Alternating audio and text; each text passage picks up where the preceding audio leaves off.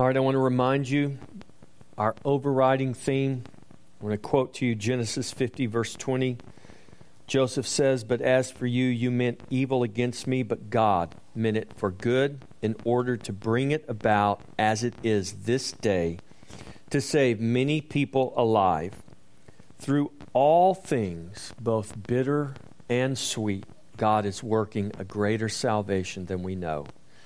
This is not only the overriding theme of Joseph's life and Joseph's story, it is our story and our own lives. Amen? All right, let's read Genesis 43. Now the famine was severe in the land, and it came to pass when they had eaten up the grain which they had brought from Egypt, that their father said to them, "Go back, buy us a little food." But Judah spoke to him, saying, "The man solemnly warned us, saying, 'You shall not see my face unless your brother is with you. If you send our brother with us, we will go down and buy food. But if you will not send him, we will not go down. For the man said to us, you shall not see my face unless your brother is with you.' And Israel said, 'Why did you deal so wrongfully with me as to tell the man whether you had still another brother?' But they said, 'The man asked us pointedly about ourselves and our family, saying, Is your father still alive? Have you another brother?' And we told him according to these words. Could we possibly have known that he would say, 'Bring your brother down'?"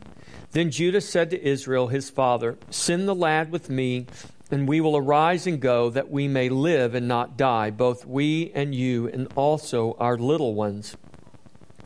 I myself will be surety for him. From my hand you shall require him. If I do not bring him back to you and set him before you, then let me bear the blame forever. For if we had not lingered, surely by now we would have returned this second time." And their father Israel said to them, "If it must be so, then do this. Take some of the best fruits of the land in your vessels and carry them as a present for the man. A little balm and a little honey, spices and myrrh, pistachio nuts and almonds. Take double money in your hand, and take back in your hand the money that was returned in the mouth of your sacks. Perhaps it was an oversight.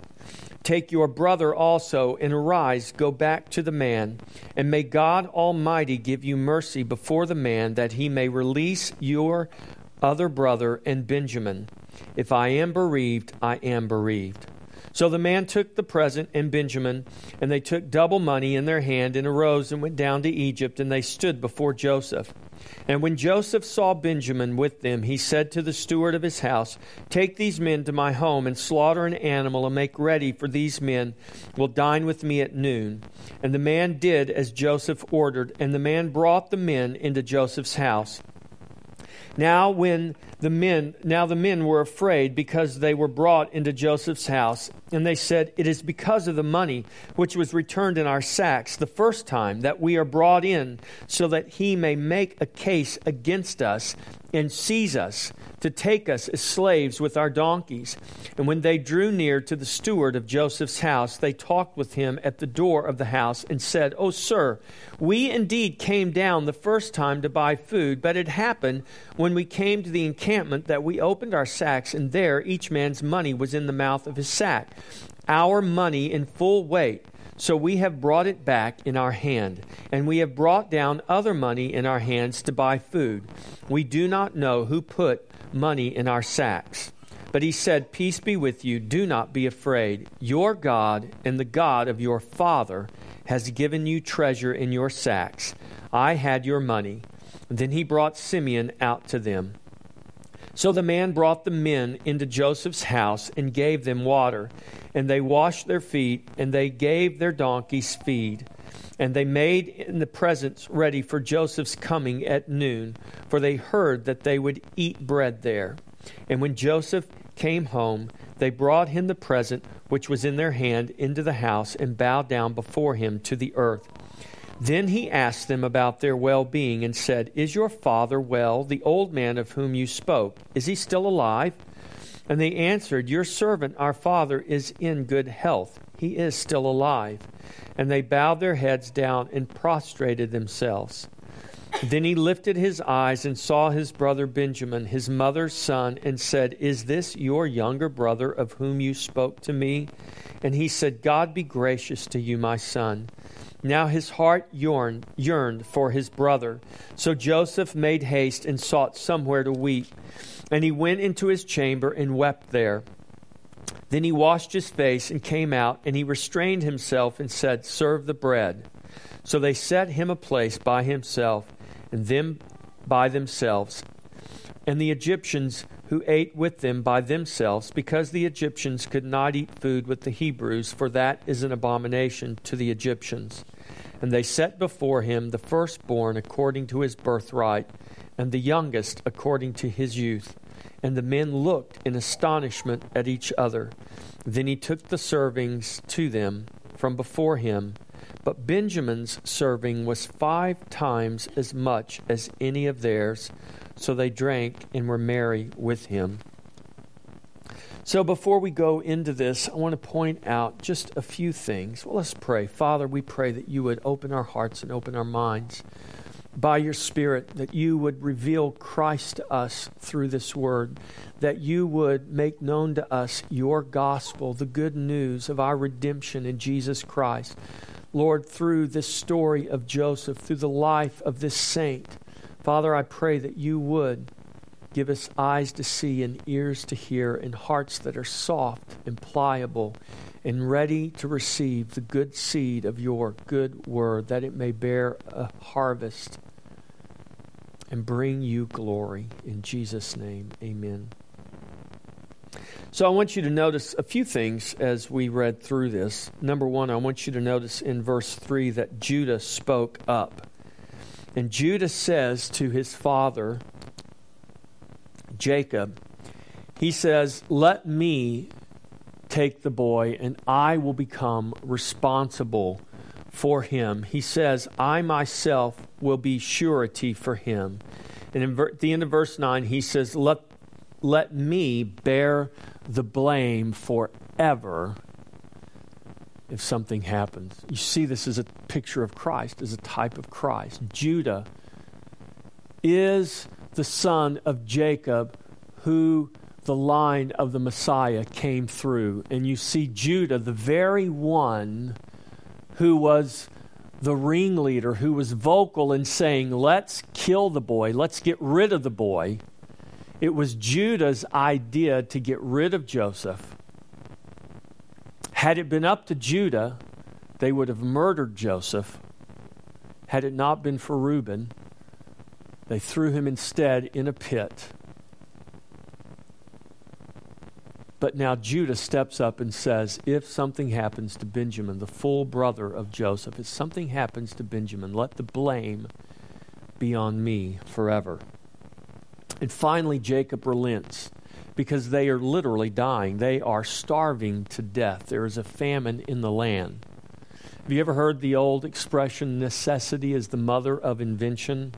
If you get desperate enough, you'll do things that you would not normally do. If you get desperate enough, you'll overcome your fears even to do things that would normally be fearful. And Jacob and his family have come to this point. He waits and he waits and he waits and he says, I'm not going to send Benjamin. I've lost Simeon. I've lost Joseph. I'm not going to lose Benjamin. But when they become so desperate that he realizes, unless we have food, we will all perish, because the famine had not relented. I'm sure Jacob was hoping that somehow God would send rain, the famine would be broken, and he would not have to send Benjamin back to Egypt. But God, in his grace and in his mercy, did not allow the famine to be broken, because it was God's plan all along for Benjamin to go to Egypt. Not only Benjamin, but for the entire household of Jacob. For Israel, in fact, and that nation to go to Egypt. And God sent Joseph, unbeknownst to anybody, ahead into Egypt to prepare the way for Israel to come. to Egypt. This is what we see happening here. And so Jacob says in verse 14, and may God Almighty give you mercy before the man. You notice that Jacob, in all of his fear, in all of his stubbornness, in all of his unwillingness to let Benjamin go, his willingness to let Simeon be lost, yet Jacob understands that it's not mercy that's going to come from the man in Egypt. It's mercy that must come from God. We see this with David. When David is given the choice, when he sins against Israel and he numbers Israel, and God comes to David and he says, you will pay for this sin. He said, you can either fall into the hands of your enemies, or you can fall into my judgment, and I'll send a plague against Israel. And David says, let me fall into the hands of God, for God is merciful. Jacob says, may God Almighty have mercy on you. Jacob knew that if favor was to come, if mercy was to come from this man in Egypt, he had no idea that this was Joseph. He knew, though, if mercy was to come, it would come by the hand of God. Little did Jacob know that by the hand of God, this was his very own beloved son who was in Egypt, extending mercy and grace and salvation to the people of God. And so they go back and they go to Egypt. And Joseph sees Benjamin and his heart melts. And he says to his steward, he says, bring these men to my house. We will have a meal at noon. And so the steward brings the brothers into Joseph's house, and they are scared to death.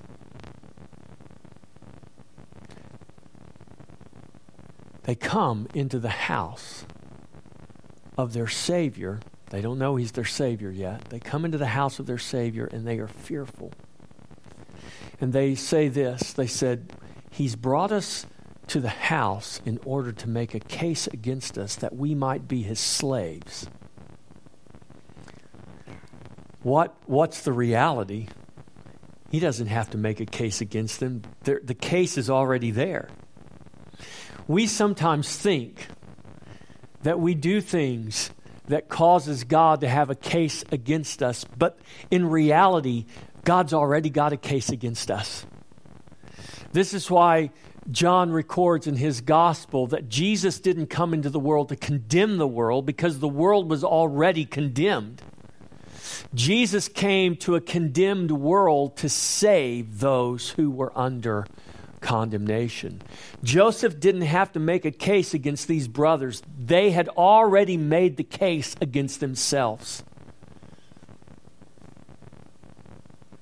But they didn't realize that Joseph knew exactly who they were, because they didn't know who Joseph was. Don't ever think that God does not know exactly who you are. He knows exactly who you are. And he has extended grace and mercy in spite of that fact.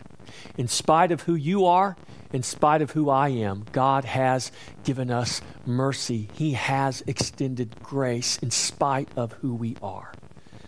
God doesn't have to make a case against us. The case is already in existence. We were born guilty. We were born condemned. We were born deserving of death. But God, in his grace, does not give us what we deserve. Joseph is not going to give these brothers what they deserve. He will instead give them grace. So they come to the house. And the steward here, which is a beautiful picture of the Holy Spirit, the steward brings them into the house of God. The steward says, I have all that you need. I was the one that provided your money into the mouth of your sacks. Peace. And he speaks peace. And he says, peace be with you. Do not be afraid. Your God and the God of your father has given you treasure in your sacks. So the men come in. Joseph comes, and as Joseph comes before into the house and they come before Joseph and they bring their presents to Joseph. It says in verse 26 that they bow down before him to the earth. It says again in verse 28, a second time, when he asks about Jacob, how is your father? Is he still alive? Enough time has gone by, because he asked them this the first time. Enough time has gone by that when they come back again, the second time, he asks them, is your father still alive? How is the old man? And they respond, your servant, our father, is in good health. He is still alive. And they bowed down their heads and prostrated themselves before Joseph. There is the dream repeatedly being fulfilled, and they don't even realize it.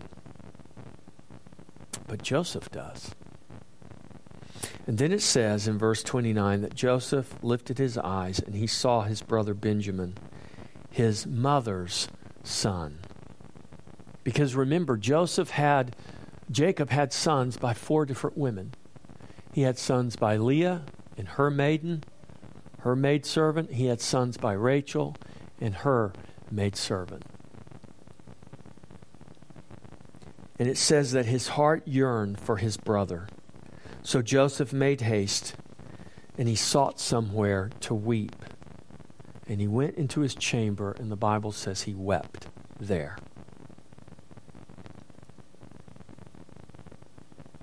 And then you notice as they eat and as they drink and as they make merry that Joseph gives to Benjamin, it says 5 times the portion he gave to his other brothers.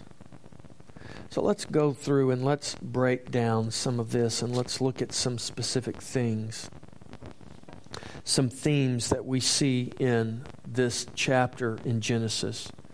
The first thing I want you to see is that we are saved for the sake of another's love. Joseph's brothers were saved for the sake of another's love. The salvation of Joseph's brothers is a picture of our salvation in Christ. We are saved not for our own sake, but for the sake of another. We are saved for Christ's sake and not our own. You do understand that, don't you? God didn't save you and He didn't save me because I was somehow or you were somehow deserving of salvation. God saved you for Christ's sake. Joseph's love for his brothers flowed from the love of the father. It flowed from the love between Joseph and his father. Remember, Joseph was the beloved son. Joseph was the one that was given the coat of many colors. Whether it represented authority or whether it represented the father's love, I believe it represented both of those, because Joseph was the beloved son, the firstborn of his beloved Rachel. And it was from the love of this father and this son that Joseph's love for his brothers flowed. Christ's love for us flows from the love between the Father and the Son. Jesus, in his high priestly prayer from John 17, said these words, "And I have declared to them your name, and will declare it, that the love with which you loved me may be in them, and I in them." The love of God is poured into our hearts by the Spirit of God that is given to us in Christ. Paul writes this in Romans 5:5, "Now hope does not disappoint, because the love of God has been poured out in our hearts by the Holy Spirit who is given to us." Jesus prays that the love of the Father may be in us. It is the love between Jesus and the Father that Jesus prays we come to know and experience through the power of His indwelling Spirit. And Joseph, though and through, for the sake of his father's love, Joseph loves his brothers and saves them. And Joseph offered mercy instead of wrath, salvation instead of death to those who deserved wrath and death. You see that. Joseph's brothers deserved his wrath, and they deserved death for what they did. But instead of wrath and instead of death, he offers mercy and he offers life to his brothers. He did this because of the love between him and his Father, and his desire was that his brothers would share in this love. We are saved by God's love for us, not our love for God. Out of God's love for us, sinful man is given the power to love God, and so we are given the power to love one another. Our love flows from our birth. Not our natural birth, but our spiritual birth. Our love flows from a new birth with new hearts and a new love that is given to us in Christ. So Joseph's intense love that we see for Benjamin came from a love that originated in their birth. Benjamin and Joseph were birthed by the same mother, and both knew the love of their father. This is a picture, it's a beautiful picture of the love that we are to have for one another as the church of the Lord Jesus. It is a picture of the love that we are to have for one another as full brothers and sisters in Christ. We are to love one another in Christ with the love of the Father, for we are all birthed by the same Spirit from the same mother. Who is this mother? This mother is the church. Paul writes in Galatians chapter 4, verse 26, he's speaking about the two covenants, the covenant that's represented at Sinai and the covenant that's represented in the bondwoman and the free woman. Let's just go there. Galatians chapter 4. Hold your place in Genesis and let's go over to Galatians chapter 4. Let's read that in its context.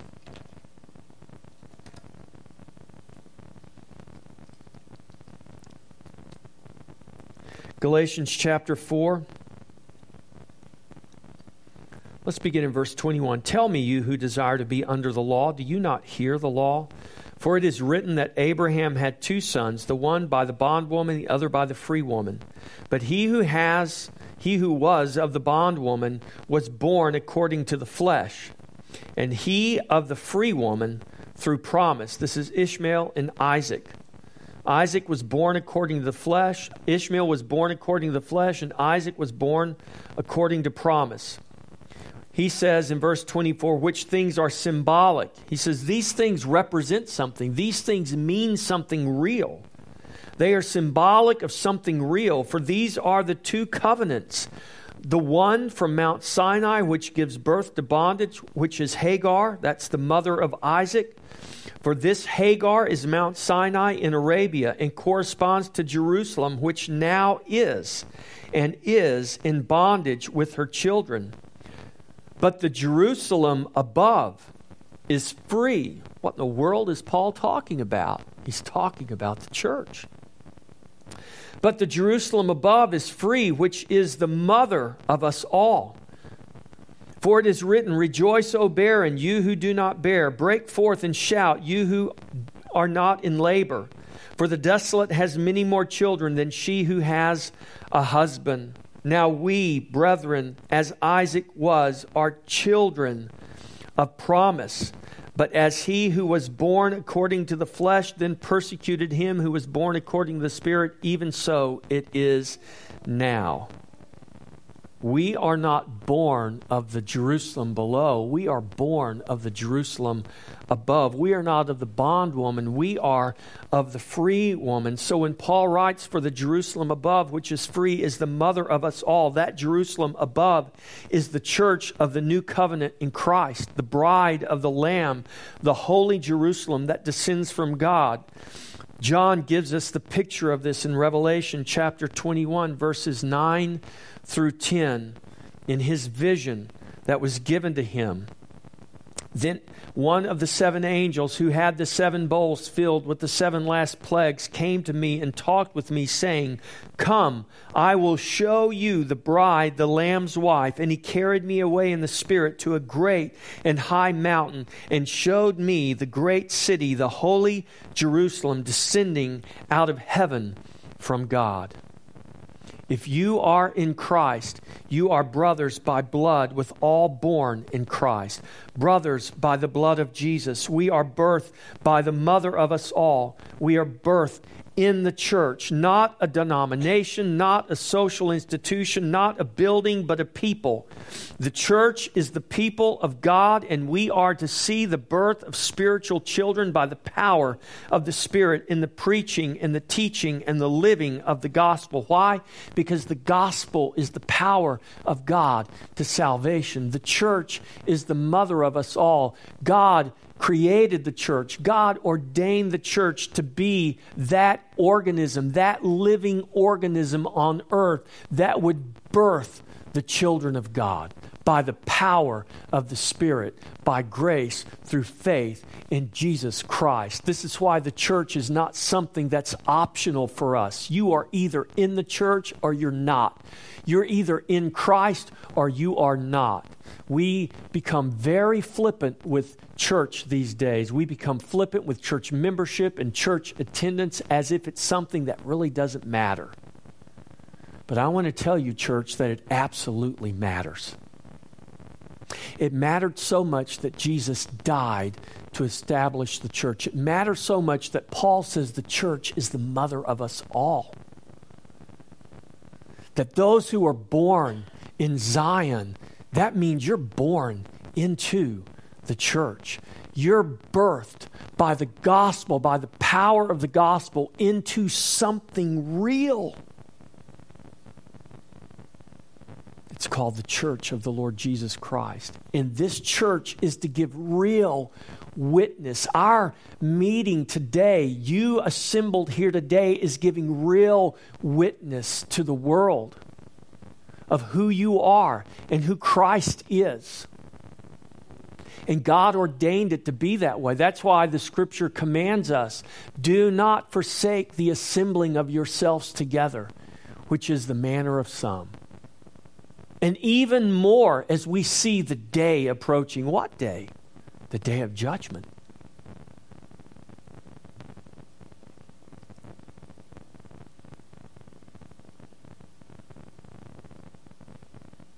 The church is the mother of us all who are in Christ by grace through faith. God is our Father. Jesus, our brother, by the power of a new birth in the Spirit that makes us children of God and joint heirs with Christ. From that new birth, we are commanded to love one another with new hearts as new creations in Christ. We see the yearning in Joseph's heart for his brother, for his brothers. Paul writes this in Romans 8:13-17. For if you live according to the flesh, you will die. But if by the Spirit you put to death the deeds of the body, you will live. For as many as are led by the Spirit of God, these are the sons of God. For you did not receive the spirit of bondage again to fear, but you received the Spirit of adoption, by whom we cry out, Abba, Father. The Spirit Himself bears witness with our spirit that we are children of God, and if children, then heirs, heirs of God, and joint heirs with Christ, if indeed we suffer with Him, that we may also be glorified together. Our love is not born out of a desire to escape wrath. Our love is born out of a new heart given to us in a new birth, with a new desire to know God and a new desire to love one another. When we are born again by the Spirit, God pours His love into our hearts and He gives us His Spirit. Our love for one another comes from our birth in the Spirit. God is love, and if God lives in us, then the love of God must be known through us. It must be manifest in our lives and through our lives. Love is the fruit of the Spirit that must be manifest in our life to give witness to Christ. Joseph was not simply manipulating his brothers because he was on a power trip. Joseph was working by love and the wisdom of God to bring reconciliation and salvation to his family. The end of what Joseph was doing was not just for himself. It was for his family. It was for the world. But most importantly, it was for the glory of God. When we manipulate others in the name of love, that is not love. It is selfish ambition and self-centered motivation in the name of love, but it is not love. Joseph was demonstrating love that was not centered in himself, but in God. That love would no doubt benefit Joseph. Don't think that Joseph did not want a family reunion. He did. He wanted the joy of it. He wanted to feel the joy of it. He wanted to know the joy of it. He wanted to wrap his arms around his father, his brothers. He wanted that reunion. And he wanted it selfishly, and there's nothing wrong with that. But Joseph wasn't just motivated by self here. Joseph understood there had to be something greater than just his own personal self-motivation. Joseph knew that this had to be centered in God. That love would no doubt benefit Joseph, but it was not centered on Joseph. It was centered in the glory of God. And though Joseph could not see the salvation of the world that would come through Christ, Joseph came to know that God was working a greater salvation than he, his family, or anyone else could know. Joseph trusted in God's eternal purpose that was being worked out in all things. This is the same eternal purpose that we are called to trust in as we accept in faith the bitter and the sweet of God's work in our life. Do you know what I'm talking about? Have you ever experienced the bitter and the sweet of God's work in your life? It's easy to say when we experience the sweet, oh, that was God. But it's hard to say when we are in the midst of the bitterness of life's dealings that this is somehow God. Man, the Bible study this morning was so good. I want to encourage you to come to watch these videos on the holiness of God. It was so good. It was so profound. Get online and catch up and watch the 3 that are previous. It's so important that we grasp this. It's so important that we understand this, that we don't have a misunderstanding of who God is. That you don't let your circumstances, that you don't let the ebb and flow of your life determine and shape for you who God is. That we let this word, this eternal and holy and inerrant word define who God is, even when we can't understand what we're reading, even when we can't understand the motivation of God in the things that He has revealed to us even in this word. That we would trust beyond our senses, that we would trust beyond our feelings, because we're not called to walk by our feelings. We're not called to walk by our sight, by what we can see and by what we can understand. We're not called to put God in a box or to logically figure Him out and to try to make all the dots line up together. We're not called to do that. We're called to trust Him as He is revealed to us. Amen. Better late than never, Prince Jackson. Good to see you, bro. So, Joseph couldn't see that salvation of the world that would come through Christ. But Joseph came to know that God was working a greater salvation than he or his family or anyone else could know. And he trusted that eternal purpose that was being worked out in all things. When knowing God's love becomes the source of our greatest joy, we are able to become the source of His highest glory.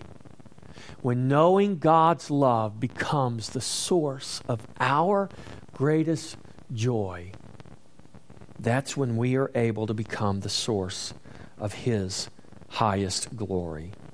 When Joseph thought that everyone else had forgotten him and abandoned him,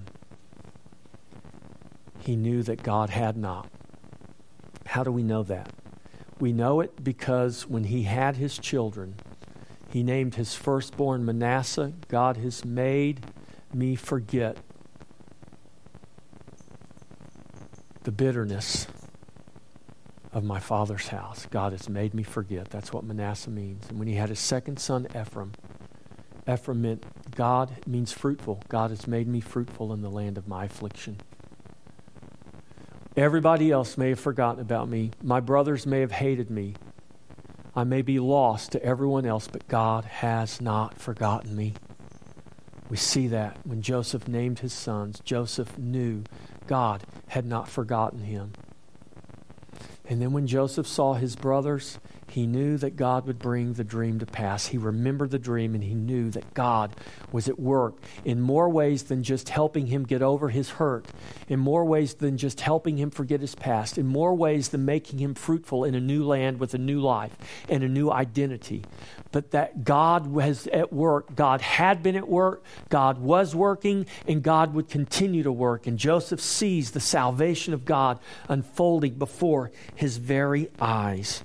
He saw that because he remained faithful. I want to encourage you to remain faithful even when you can't see the salvation of God at work in the midst of your situation or the midst of your circumstances, but know by faith, because God has declared it in His Word, that He is working a greater salvation than you know.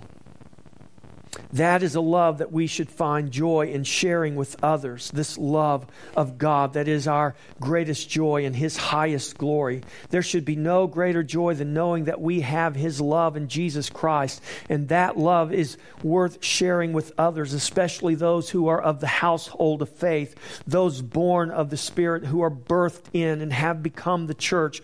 By a new birth, we have become the family of God, and our love is to flow from that birth. Paul writes this in Galatians 6:10, therefore, as we have opportunity, let us do good to all, especially to those who are of the household of faith. Why did Joseph give Benjamin 5 times the portion? This is the picture of Galatians 6:10. We are to do good to all men, but we are to especially do good to those who are of the household of faith. There were 10 brothers who were Joseph's brothers by his father, but there was only one brother there who was his brother by his mother. Benjamin was the full brother.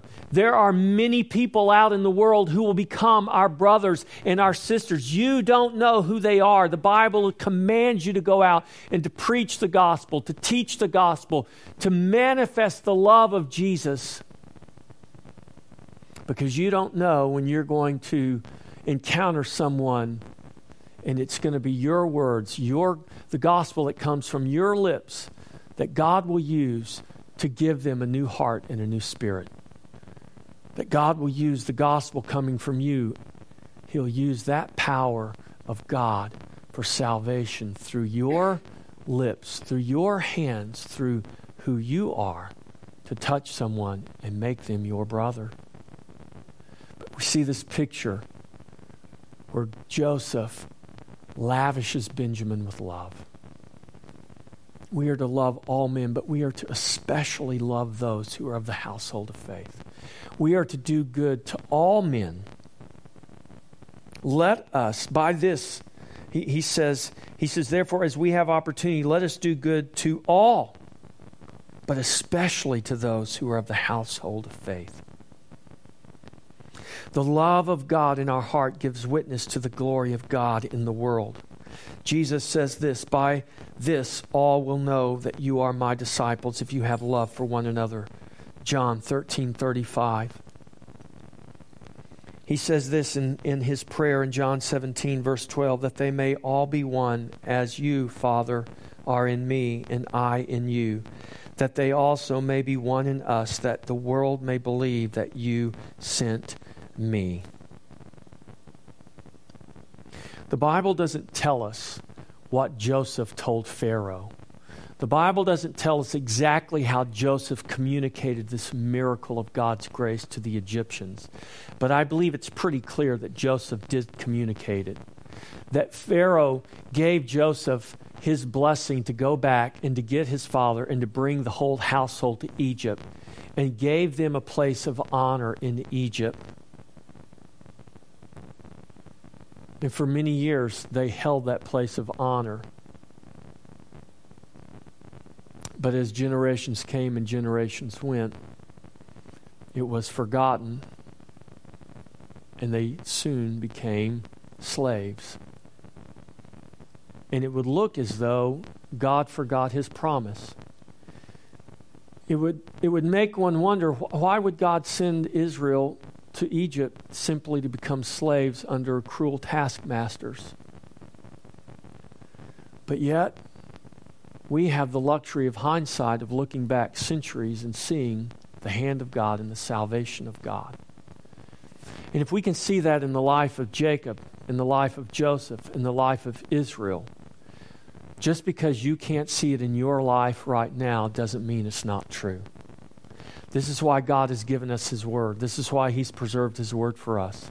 If God did it for Jacob, if God did it for Joseph, if God did it for Israel, God has, He will, and He is doing it for you. You have every reason to trust God, even in the face of your fear. So our love becomes a witness to the world that we are His disciples and that the Father has sent the Son. The ultimate end of this is the glory of God. Our chief motivation should be the glory of God. It doesn't mean that we love begrudgingly or hesitantly. We are to love freely and steadfastly. We see this in Joseph. Joseph did not begrudgingly save his brothers that had wronged him so unjustly. Joseph joyfully and freely gave salvation to his brothers who did not deserve it. But he didn't just give salvation to his brothers. He gave salvation to his whole family and even the world when he had the power and the justification to bring judgment and wrath. God could have justly condemned us all to a sinner's hell, but in His grace and mercy, He sent His Son, not to condemn the condemned, but to save the condemned, and to extend mercy and grace in the love of the Father to those who were to become His children. And by His love in our hearts, we extend the same grace and the same love to others. And when we are awakened by love, we are awakened to love. When you are awakened by the love of God, that is poured into your heart by the Holy Spirit that's given to you in Christ. You are awakened by love in order to love. We are commanded to love in word, in deed, in every way as a witness to God's glory. We are commanded to love. Love is not weakness. It's not compromise. It's not tossed to and fro with every wind of doctrine or every wind of political correctness. Love is strong. Love is steadfast. It stands for truth. It speaks the truth. Love doesn't harm. It does no harm to another, but love may be painful for the one that's receiving its correction. How many of you can remember being children? How many of you can remember receiving correction from your loving parents? It didn't seem very loving at the time, did it? But it was. It was for love. It may have been painful, but it didn't do you any harm. Now, there's a wrong way and a right way to do everything. God knows the right way to discipline His children. And His right discipline is not always painless, but it is never harmful. It's always for our good. Joseph loved his father, and so Joseph loved his brothers. If we say we love God but hate our brother, the love of God is not in us. 1 John 4:20, if someone says, I love God and hates his brother, he's a liar, for he does not love his brother whom he has seen. How can he love God whom he has not seen? Because the love of the Father, because we love God, we can love our brother even when our brother has wronged us. Forgiveness is not forgetting the wrong. Forgiveness is looking past the wrong and trusting in love that has been extended to us even when we ourselves did not deserve it.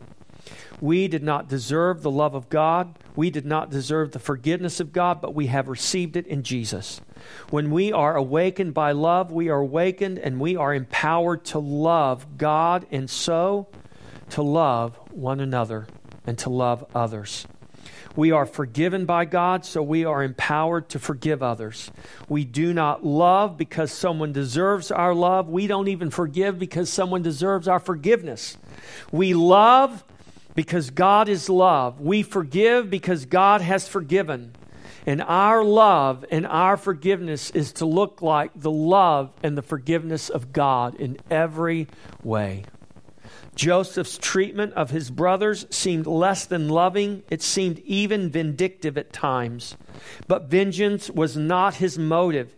He worked in God's wisdom to make known God's love in saving them through what seemed to be bitter and evil circumstances. He left them hanging. He left them unknown. He left them thinking they were going to be killed, be enslaved. It seemed cruel and unusual, but it was all for their salvation. Through the bitter dealings of God in Joseph's life, Joseph came to know God's unconditional abiding love, and he wanted his brothers to come to know the very same love. Joseph's brothers and Jacob feared, but God was working in all of those fearful circumstances to bring about a salvation that was greater than they could know. God is working in your fearful circumstances to bring about a salvation that is greater than you know. Joseph was awakened by the love of God when he realized what God had been doing in all of those years of bitter slavery. And Joseph's response was to love his brothers with the love of God that had been revealed to him. And when we come to know the love God has for his children, how can we withhold that love? The answer is we cannot and we must not. And if we do, then we are walking in darkness and not in the light as God is in the light. Joseph walked in the light. He chose to extend love because he knew the love that had been extended to him by his Father on earth and by his Father in heaven. We have been awakened from death to life by the Spirit of God. We have been awakened by love in order to love God and to love one another. We are to have a heart that yearns for the brethren. Joseph's heart, his heart yearned, the Bible says. It yearned for Benjamin. The heart of the brethren should yearn for the brethren. There should be a yearning in the heart of every child of God to have fellowship with the children of God. And that fellowship should be centered in the love of the Father for his children. John writes that if the love of the world is in you, if you love the world, then the love of the Father is not in you. If you're drawn more to the things of the world, the things of darkness, than you are the things of God and the things of light, I want to challenge you to check yourself, to ask God to open your heart, to open your eyes. We have been brought into the fellowship of the Father and the Son. And our fellowship is centered in the love of the Father for his children and the love of the children for one another. And our hearts should yearn for deep and abiding love and fellowship with God and with one another. What we have in common in Christ is not surface, but it's deep and it's eternal. As human beings, we become masters of surface relationships and small talk and social niceties. But that's not what the kingdom of God is built upon. The kingdom is built upon relationships that involve blood and sweat and tears, demonstrated by the blood and the sweat and the tears shed by Jesus. If Jesus shed his blood, if he shed his sweat and his tears, then don't think that we are not going to shed the same as we build deep and abiding relationships with one another and with God. To love deeply is to go beyond the surface. It's to abandon the niceties and to go deep in relationships that can stand not only the test of time, but the winds of adversity. Love is not shallow. Love is deep, and love never fails. This is the love that Joseph demonstrated to his brothers when he had every right to not love them according to the world's standards. He understood that in God he had no right to do anything but love them. Paul says, "Owe no man anything but to love."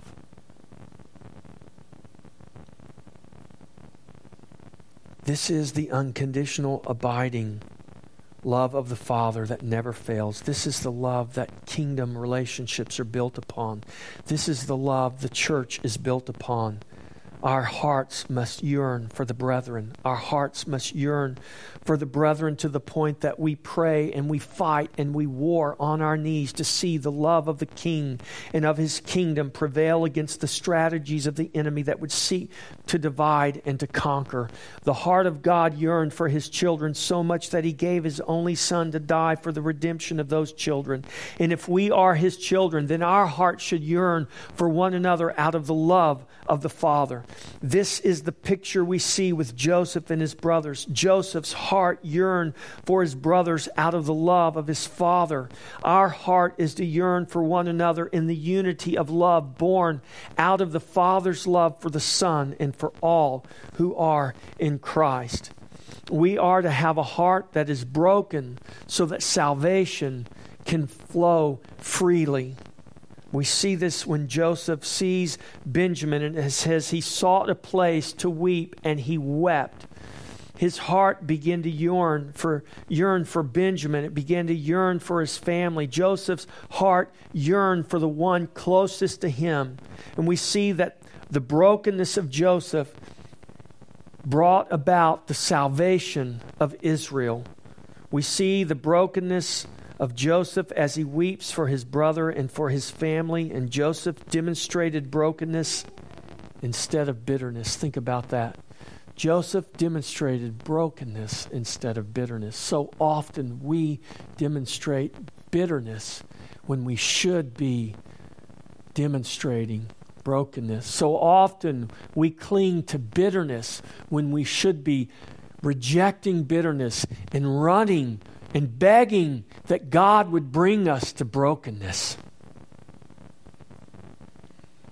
Is there bitterness in your life? Are you clinging to bitterness instead of running to brokenness? Joseph's brokenness resulted in the salvation of all Israel. And we have been brought close to God and close to one another by the blood of Jesus. The brokenness of Jesus has resulted in our own salvation. When we embrace the brokenness of God, gracefully given to us, that He brings to our life, we become vessels that are made ready for a flow of salvation. That salvation not only flows to us, but it flows from us. Psalm 34:18, the Lord is near to those who have a broken heart and saves such as have a contrite spirit. Psalm 51:17, the sacrifices of God are a broken spirit, a broken and a contrite heart. These, O God, you will never despise. God will absolutely reject you in your bitterness, but He will never reject you in your brokenness. And you can know that God's love will not allow you to stay in bitterness, but His grace will bring you to brokenness because His will is to love you and to accept you in Christ. And if He allowed you to stay in bitterness, you would never be brought to brokenness and you would never be brought to salvation. It was the grace of God that brought Joseph to brokenness so that salvation could not only flow to him, but so that it could flow through him. Don't reject the brokenness of God. Embrace it and embrace the salvation that comes through it. For salvation flows to and out of brokenness. So what does all of this teach us? It teaches us that God works in unknown ways to make all things new. We could easily ask this question, at this point in time in Joseph's life, in this point of the story, why doesn't Joseph just tell his brothers who he is and have them go get his father and bring the household back to Egypt? He could have easily done that, yet he does not do that. Sometimes we say, God, why are you taking me through this? God, why are you allowing me to experience this? Why don't you just get this over with right now, God? I promise you, God's got a reason. God has a purpose in all things, just like Joseph had a purpose and just like God had a purpose through Joseph. There is yet a work to be done in the souls of Joseph's brothers. They must be brought to a place of true repentance and true reconciliation. God is ordering through Joseph the details of this story to bring that very thing to pass. God in His time and in His way is making all things new, and He is bringing these brothers and this family together in a way that would not otherwise be possible if left to their own devices. Joseph is wise enough to recognize the need for patience as he waits for God's timing to reveal all to his brothers. God was bringing Joseph's brothers to fully know, listen, He was bringing them to fully know and feel their guilt so that they could fully know and feel their pardon. This is the work of the Spirit in our own lives. You will never fully know and feel the weight of your salvation until you fully know and feel the weight of your own sin. So many people think, well, I'm basically a good person. I'm a good person. No, you're not. There is none good. No, not one. That's Bible. That's not Pastor Jeff. That's Bible.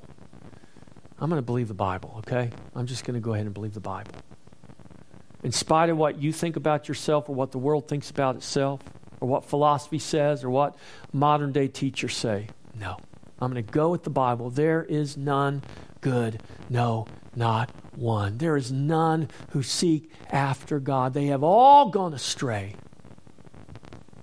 But for the grace of God, where would we be? We would be without hope. But we are not without hope because God orders events and circumstances, many good, some less than good, and some that seem evil at times in order to bring about His eternal purpose. The Scripture teaches us to walk by faith and not by sight. Our sight will deceive us as we cannot often see the true work of God beyond the surface of situations that seem less than good. We walk by faith in the promise of God. Joseph spoke that promise, but as for you, you meant evil against me, but God meant it for good. Or the words of the Apostle Paul in his letter to the Romans, chapter 8, verse 28, and we know that all things work together for good to those who love God and are the called according to His purpose. This is the promise of God to His children. What may seem evil is actually working for our salvation. How do we know that? Because we see no greater example than that in the murder of the Son of God. Listen, the murder of the Son of God, pure, unadulterated evil, working to bring about the murder and accomplishing the murder of God's Son. That pure and unadulterated evil that worked in the murder of the Son of God brought about the greatest salvation in all eternity. The greatest crime, the greatest evil brought about the greatest salvation. We can trust and we can rest assured that God is working to make all things new. Revelation 21:5, then He who sat on the throne said, behold, I make all things new. And He said to me, write, for these words are true and faithful. You know why God commanded that those words be written? Because God knew that you and I would be here today reading them. Because God knew that you would be here and you would need to hear the promise of God. Because you need to know that God is true and faithful, that He keeps His promise, that He is right now making all things new. He has been doing that. He is doing that, and He will continue to do that. He began that work when? He began that work in eternity. It was His eternal purpose to make all things new. Don't be moved by what you can or cannot see. Walk by faith and not by sight. Right now in your personal life, in your corporate life, in our corporate life as a church, in our community life, in our national life, in all things, at all levels, God is working in unknown and unseen ways to make all things new. This is His promise to all who are His children. And all who are His children will one day see the consummation and the fulfillment of this promise in the utmost and fullest way possible. We'll not only see it, we'll know it, and we'll experience it. We'll live in it for all eternity. The wicked will know it, they will see it, but they will not experience it, and they will not live in it for all eternity. And the only thing that separates the wicked from the righteous is the grace of God. Our hope is not then one day in the future, it's right now. God is truly working a greater salvation than you can possibly know or realize. It is true. Trust Him, seek Him, so that His love will be revealed in even greater measure through your life and in your life. Seek this and seek it for His glory. Ask God to give you fresh vision and new eyes. Ask Him to give you ears to hear. Ask Him to allow you to feel it down to the depths of your soul and your spirit, to know that He is making all things new. Amen? Let's stand and let's pray.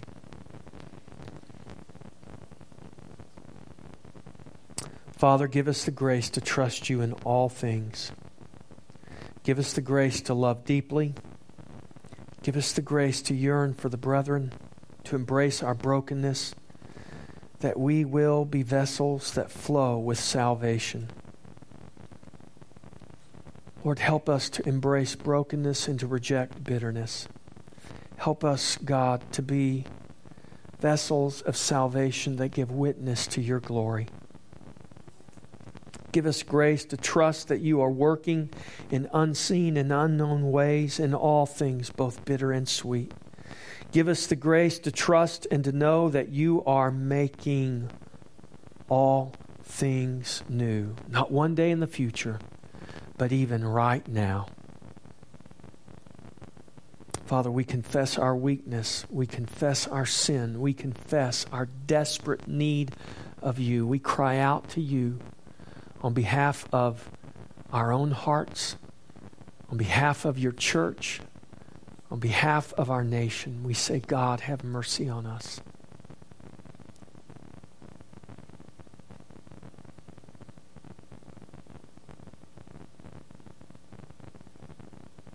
Lord, I charge this congregation in the name of the Lord Jesus to go into this world and to make Your glory known.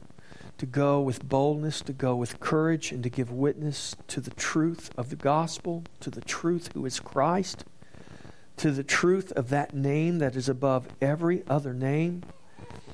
Lord, I pray that You would, Lord, empower us to go with a heart to serve and to sacrifice for Your glory. Lord, You have charged us to do that. Give us the grace to be obedient and to do this to Your glory, we pray. Father, I pray for the meal that we're going to have. I pray that You would bless it to the nourishment of our bodies. I pray that You would bless our fellowship today and that You would bless, Lord, Your people.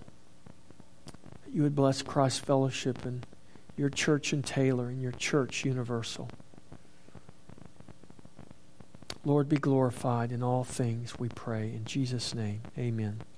We'll go, and the food's ready for you guys. There's a great meal. You're all invited. I pray that you all stay and you all fellowship.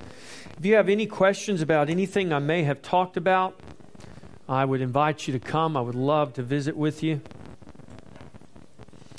I just want to do this before we all get away. Greg, can I pray for you, brother? I want to pray for Greg. Greg is in severe chronic pain. And Greg doesn't ever complain. He doesn't ever say anything.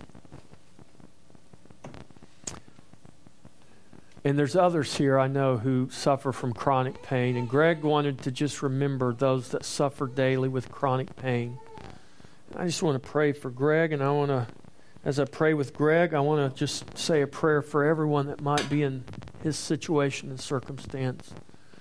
Father, in the name of Jesus, I just thank you for this man. Lord, few people know exactly the miracle that Greg is. It is just literally a miracle from you that he is alive.